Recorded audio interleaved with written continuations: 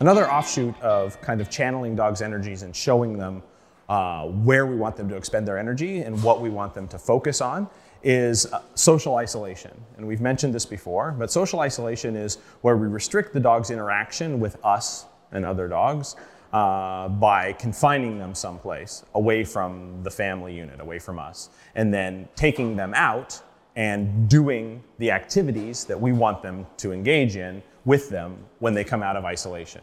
So a kennel, a crate, a spot in the yard, places where we can remove the dog from the family unit for temporary periods and make them desire to be with us and work with us. And how much social isolation we use with a dog is, again, dependent on that dog's given temperament. And if I have an independent dog that has no problems entertaining himself, that doesn't feel like they need me and isn't focusing on me well or playing with me well, I might isolate that dog's opportunities to interact with me. If that dog is with me 24 hours a day, following him around, laying at my feet in the living room, getting pet in all the time, then the dog doesn't feel the need to work for my attention. And so social isolation can help this. This is a traditional tool. We want to be careful when we undertake this that we don't create problems with highly motivated dogs. So too much social isolation can create a different problem, a dog that can never relax around you. Another form of classical conditioning where we classically condition arousal response. So in the early stages of my training life, when I first started realizing that motivation was so important to our success in training dogs to do complicated things, I started really focusing a lot of energy into making sure that the dogs were highly motivated. So the dogs only got to play with me.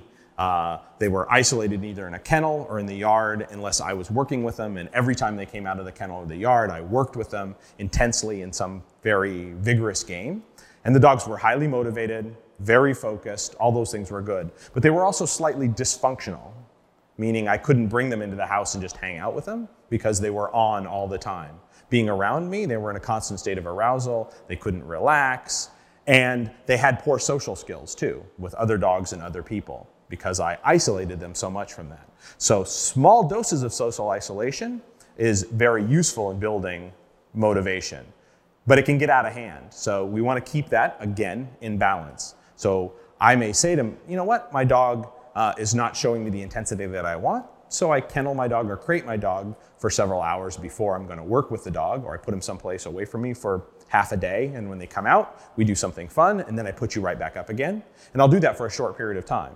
And as they start focusing better and showing more intensity, they get more freedom to be around me. And then I budget time to just relax with me and do nothing.